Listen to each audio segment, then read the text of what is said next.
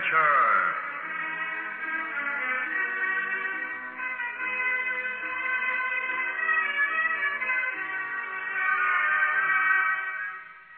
Tonight's exciting story by Ron Evans is called Arctic Treasure.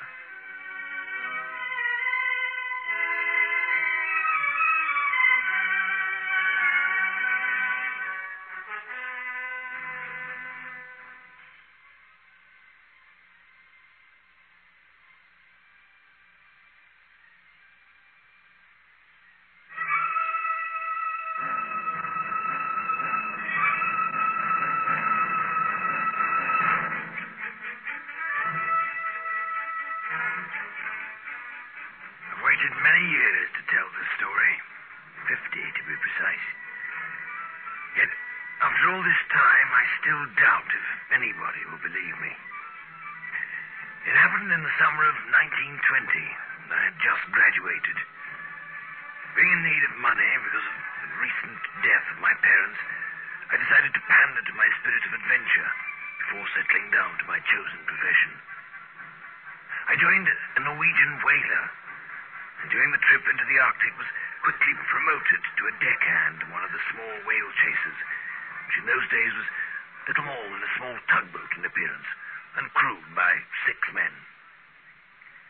We went as far north as Baffin Bay, harpooning whales and flagging them for the mothership to collect later. It was a bad season, though, and as the time came close to our return, it was decided to add to the trip's profits by catching a few seals. From the whaling grounds, we sailed into Hudson Bay and north into Fox Basin, a wilderness of ice floes and towering bergs. Aye, catching seals is not a job for a squeamish man, Tim. Shoot them, don't you? Only the adult ones. The pups have got to be clubbed. No need to pull a face, Tim. You'll get used to it. Why not shoot them? What's the difference? It spoils the fur. Yeah, the least damaged fur brings the highest price. And, of course, the pup's furs brings in the best price. Cruel. Oh, one sharp blow from the club kills them outright. And then we skin them on the spot. Rather not have to do it myself, sir. Well, since you're the junior on board, you'll probably be detailed to look after the ship anyway. I've been seal catching now for 10 years. And it still makes my blood run cold. It's their attitude, they look in their eyes when you lift the club. Helpless yet trusting. Well, it's got to be done, Snorri. Yeah. So the fancy women can have their fashionable coats. We get a good bonus from it, don't forget. I can live without it. Whales are okay. I don't have to look into their eyes. What's that? Are we stopping? No. Now we're getting in among the icebergs. It becomes a long, tedious routine of slow ahead and full ahead. Keeps whoever's on the wheel on his toes, especially at night. What's so special about the night? The searchlight on the bow? We keep at half speed all the time, then, in spite of the light. It gives a man a chance to maneuver. Remember, for every ton of berg above the surface, there's 10 tons below. That's right. So one that's low in the water is difficult to spot with the light. But it could sink us if we hit it at full speed. Yes, I see that. I'll be glad when the trip's finished. I can't say I'm a born sailor. Yeah, I remember how many times you get seasickness after we leave Glasgow. It took 4 days for my stomach to settle down. Still, I've had my fill of so-called adventure. This is my last trip, anyway. Grief. What's happening? Relax, boy.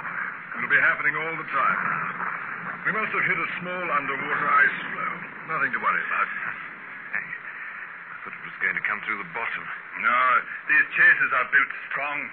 It's nearly 4. Time I got ready to relieve Tom Brewer on the wheel. You're lucky, Tim. Only got the cooking to worry about. I think I'll get some sleep, Freddy. I'm on at midnight. The worst darn watch. Tim, you don't call me for dinner, huh? You seasick, Snorri? No, boy. I have to have my wits about me for the hunting tomorrow, and the only way is to get as much sleep as possible.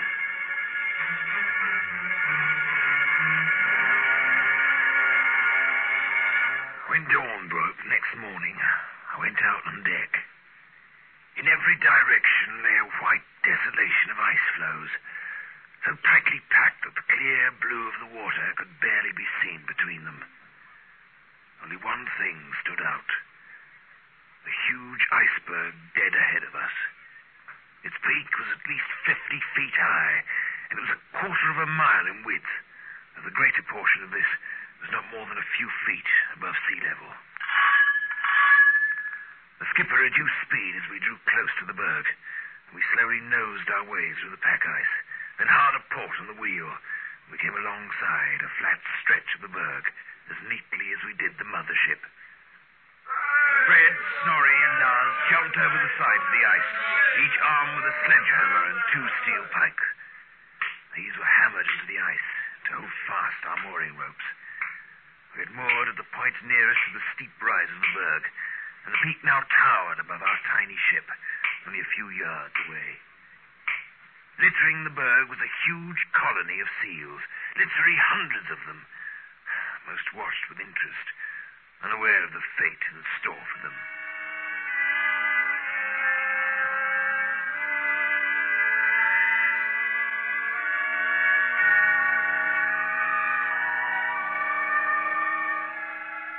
Get your rifles and clubs from the mate, boys.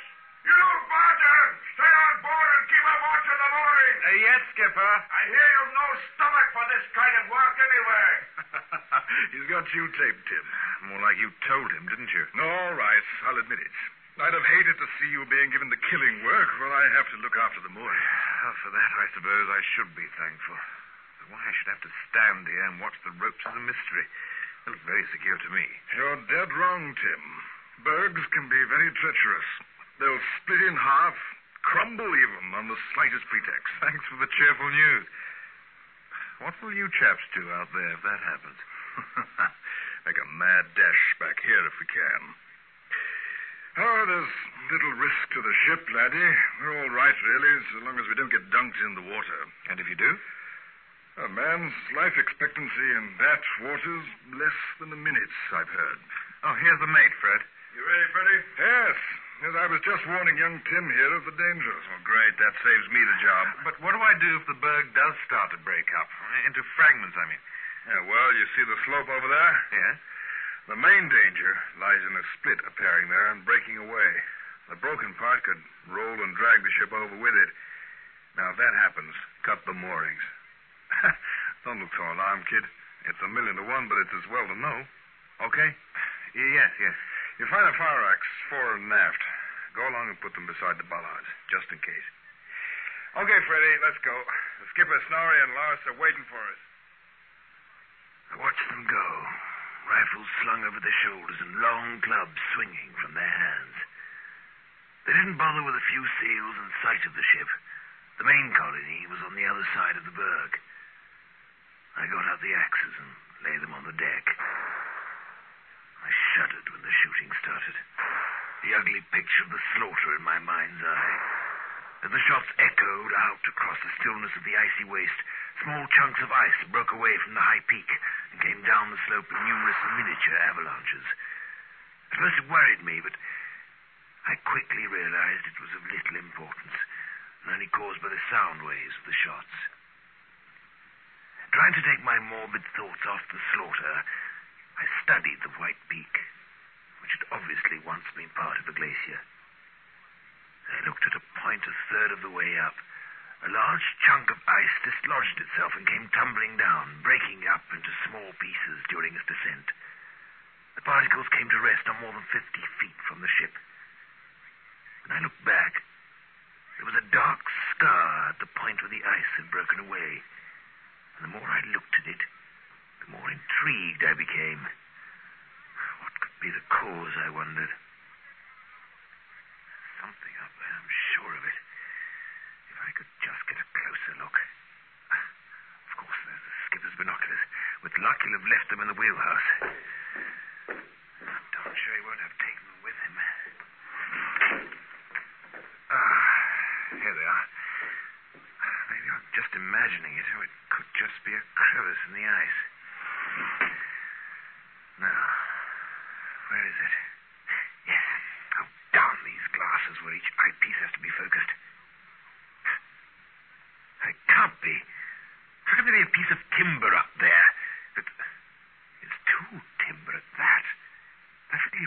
wooden, neatly cut off at the end that's sticking out. It's almost as though it's the yardarm of another ship. It can't be. How can a ship be in the middle of an iceberg?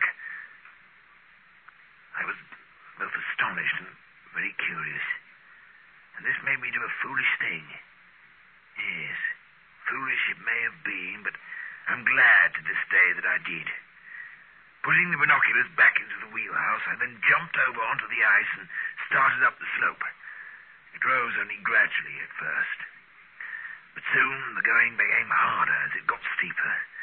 Chunks of ice slid from under my feet, but I kept on, my eyes fixed on that piece of wood. Then I had it in my hand, and solid, smooth wood it was.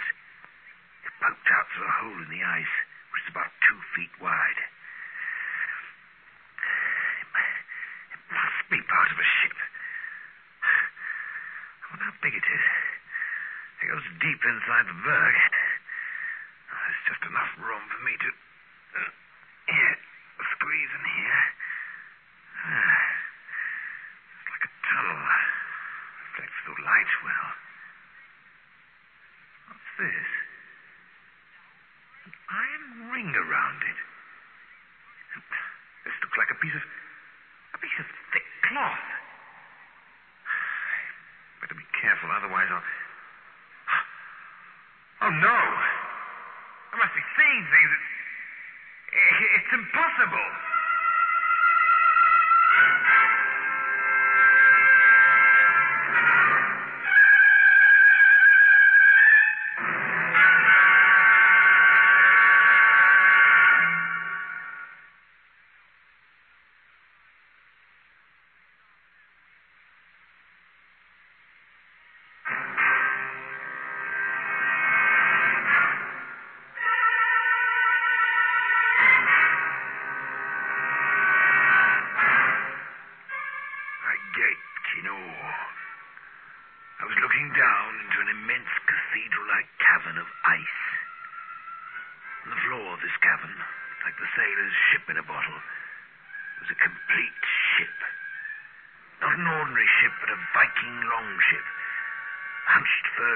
Figures of men sat at their oars, exactly as they must have frozen to death 1,000 years before.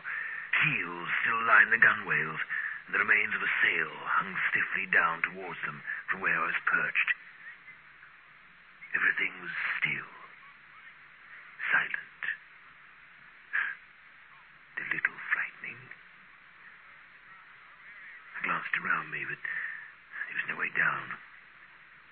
And then stared in awed fascination, wondering what tragedy had befallen these Vikings so long ago, and marveling at the miracle that had preserved them for so long. Look at the man at the steering oar. He's still standing. There's others there, huddled in the middle as though they were trying to keep each other warm. Camera. If only I had a camera. It's almost as bright as daylight in here, bright enough to take photographs anyway. I wonder if any of the others have a camera. Possible. Varden! Where is the boy? I want him to help us get these pelts aboard. Tom, where is he? Gone down below for a minute. Hey, Fred, Snarly, put a bit more effort into it, will you? We're doing our best. Lost it, boy. He's supposed to be watching the moorings. He'll get a taste of my boot when we get on board. Varden, where are you? Up here, Skipper. What are you doing up there? Get yourself down here right now. Must come up here and see what I found. Damn cheek of that kid. Come down here, I say. Please come and look. I found a complete ship, a Viking ship. So what? Get down here and lend a hand with these pelts, down you. What did he say he's found? Some stupid nonsense about a Viking ship. Good. He's coming down. I have a good mind to fine him for this. Dedication of duty, that's what I call it. Dereliction of duty, you mean, Skipper? I'll speak English my way, and you speak it yours. Okay. You're the boss, Skipper. You must come up and take a look, Skipper. It's unbelievable. Yeah, so will the bruises be on your backside if you're not careful. You grab a hold of these pelts here and start pulling, boy. I'll talk to you later about this. Hey, the ice. The ice, it's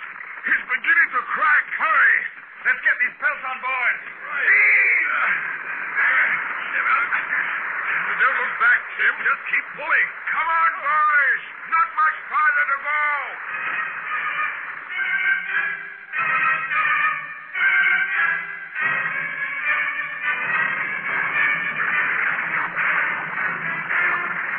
We pushed, pulled, and heaved at the huge mound of bloodied seal pelts. The ice under our feet shuddered. I looked back up at the peak. It had split almost down the middle like the first cut of the knife in a wedding cake. The nearest portion seemed to waver, balancing. And suddenly it collapsed. A huge wall of ice swung outwards and crumbled into an avalanche, which swept down the slope towards us. We were only a few yards from the ship. Leave the pals. Get on board. I don't need telling twice. Come on, Tim. We dropped our burden and ran for it. We reached the deck in good time and looked back. The avalanche, thank heaven, was losing its impotence in the gradual slope. It reached the pelts, pushed them forward, and petered out. Oh, good. It's even done some work for us, huh? I don't like the look of the other half of that peak. It's got... Hey, what's that? There, you can see it all. It's the Viking ship. It must have been locked in the ice for centuries. Gee. It ain't very big, is it? It's not much bigger than our whale chaser. It's a miracle. A miracle. It's a pity we can't go and take a closer look, Tom. What, with the rest of the peak ready to collapse on top of it? You'd have to be crazy. I know my history, and what's in that ship is worth 1,000,000 times more than those sea pelts. What do you mean, kid? Come with me and I'll show you. What is it? Treasure or something? No, nothing like that. It's evidence that'll change a myth into a fact. Has anyone got a camera so we can take a picture of it? The skipper's got one. Hey, you! I think it's safe now for us to get those pals. Skipper, can young Tim borrow your camera? Camera? No, he can't. Come on, let's get those pals. Seems you're out of luck. Forget it, and let's get the job done before that peak collapses. We hopped over the side and ran across the ice. While the bundle was being dragged clear, I ducked away and ran off towards the Viking ship, which now stood out, clear and stark against the white background of the overhanging peak. I was crazy, I know. My curiosity overcame any fear. I'd actually reached the wooden longship when they missed me. I ignored their shouts and gingerly stepped on board, lost completely in the wonderment of the moment. Close to me, hunched on his rowing bench, sat a fur-clad warrior. His skin was frost-blackened, but otherwise perfectly preserved. It was as though he had died in his sleep, eyes closed and at peace. Lying in the center section was a battle axe, which I picked up. I counted 45 men and 8 women. Then I turned to the huddled group in the center. There were 8 of them, 4 men and 4 women. I gazed at their hooked noses and high cheekbones. At first I thought them to be Eskimos, till I pulled aside their stiff fur cloaks. Tim, come here, you damn fool. Can you hear me? Oh, never mind him. Let's get these pals on board. If that peak collapses, he'll be killed, Skipper. That's his fault. Come on, here's... Look, Skipper, We can't just leave him up there. why not? I didn't ask him to go. Look, there's something up there that fascinates him. I'll go and get him. No. First we get these pals on board. Then if you want to commit suicide, you can. Okay. I'll go along with that. Right. Now cut the rope, Freddy. That's it. Now throw them over in small bundles. Like this. I'll go with you, Tom. No, you won't. You stay here, Freddy. That's an order. Well, let me go instead of Tom. No. It's my responsibility. Now shut up, Fred, and keep working. All right. This is the last one, anyway. Okay if I go now, Skipper? It isn't okay, but how can I stop you, huh? No, you can't. I'll see you later. Hey, Tom! Come back! You can't risk it now. The ice is starting to break up again. I won't be long.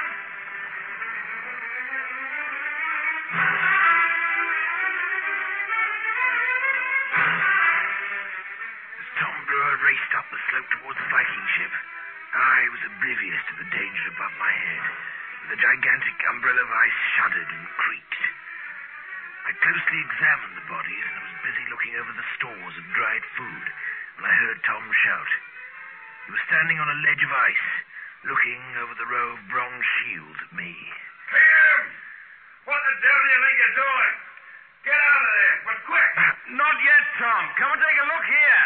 You darn fool, the whole ice cap is about to come down around the ears. Tom, you must come and look, please. Is there nothing we can do to save it? Oh, that kid's gone crazy!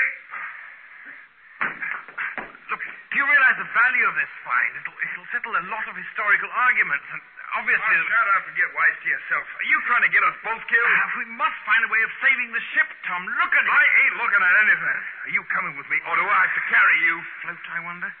If we could tow it back... All right, you asked for it. Now maybe you'll do as you're told.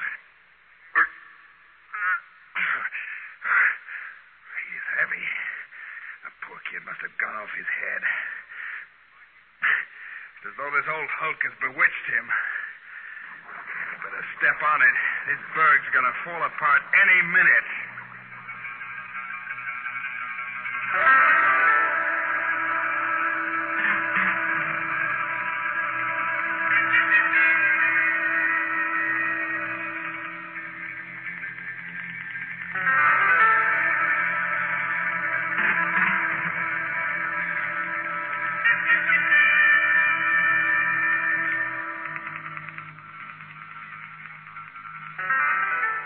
Tom Brewer wasn't a big man, but he carried me off that ship like a man being chased by Lucifer himself.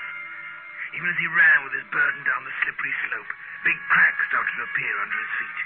At times he had to jump across widening crevasses. As he got closer to the chaser, Fred and Snorri jumped over the side and helped him get me on board, and then unceremoniously dumped me on the steel deck. I was just regaining consciousness while they unmoored the ship. Tom started up the engines, and we pulled away from the ice. Still dazed, I stood up and looked out over the rails at the awesome sight.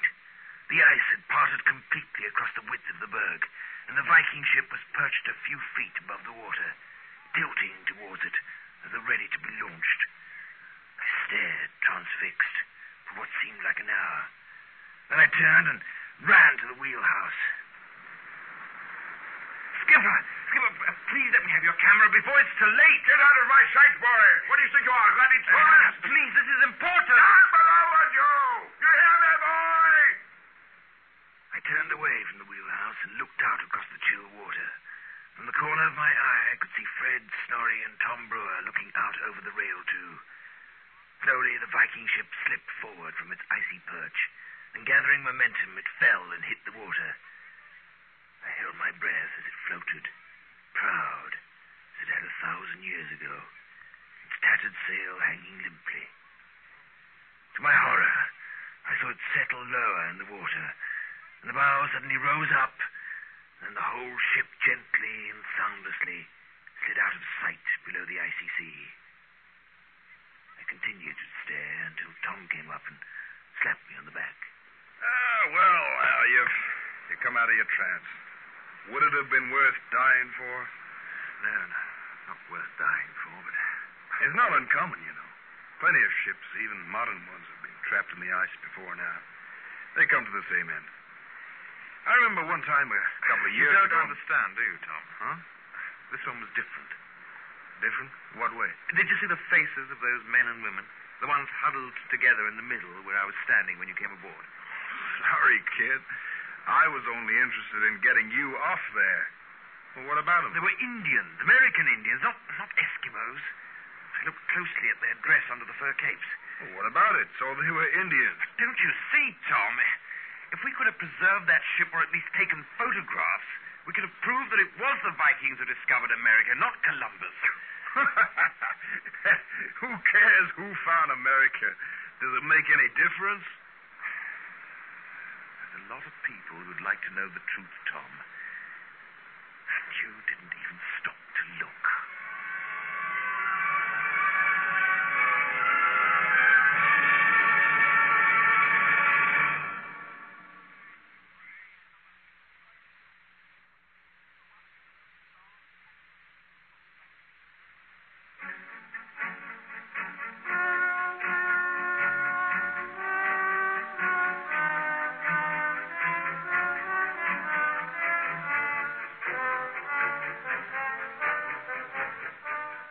When I returned home, I went to great pains to identify the tribe. the Indians had come from, by their dress. They were Tuscaroras, who had once lived in the area now known as New York. But though I knew this to be true, making others believe me was a different matter. I was laughed at and told I was a charlatan trying to make a name for myself. In the end, I gave up. And this is the first time in 50 years I've told the story.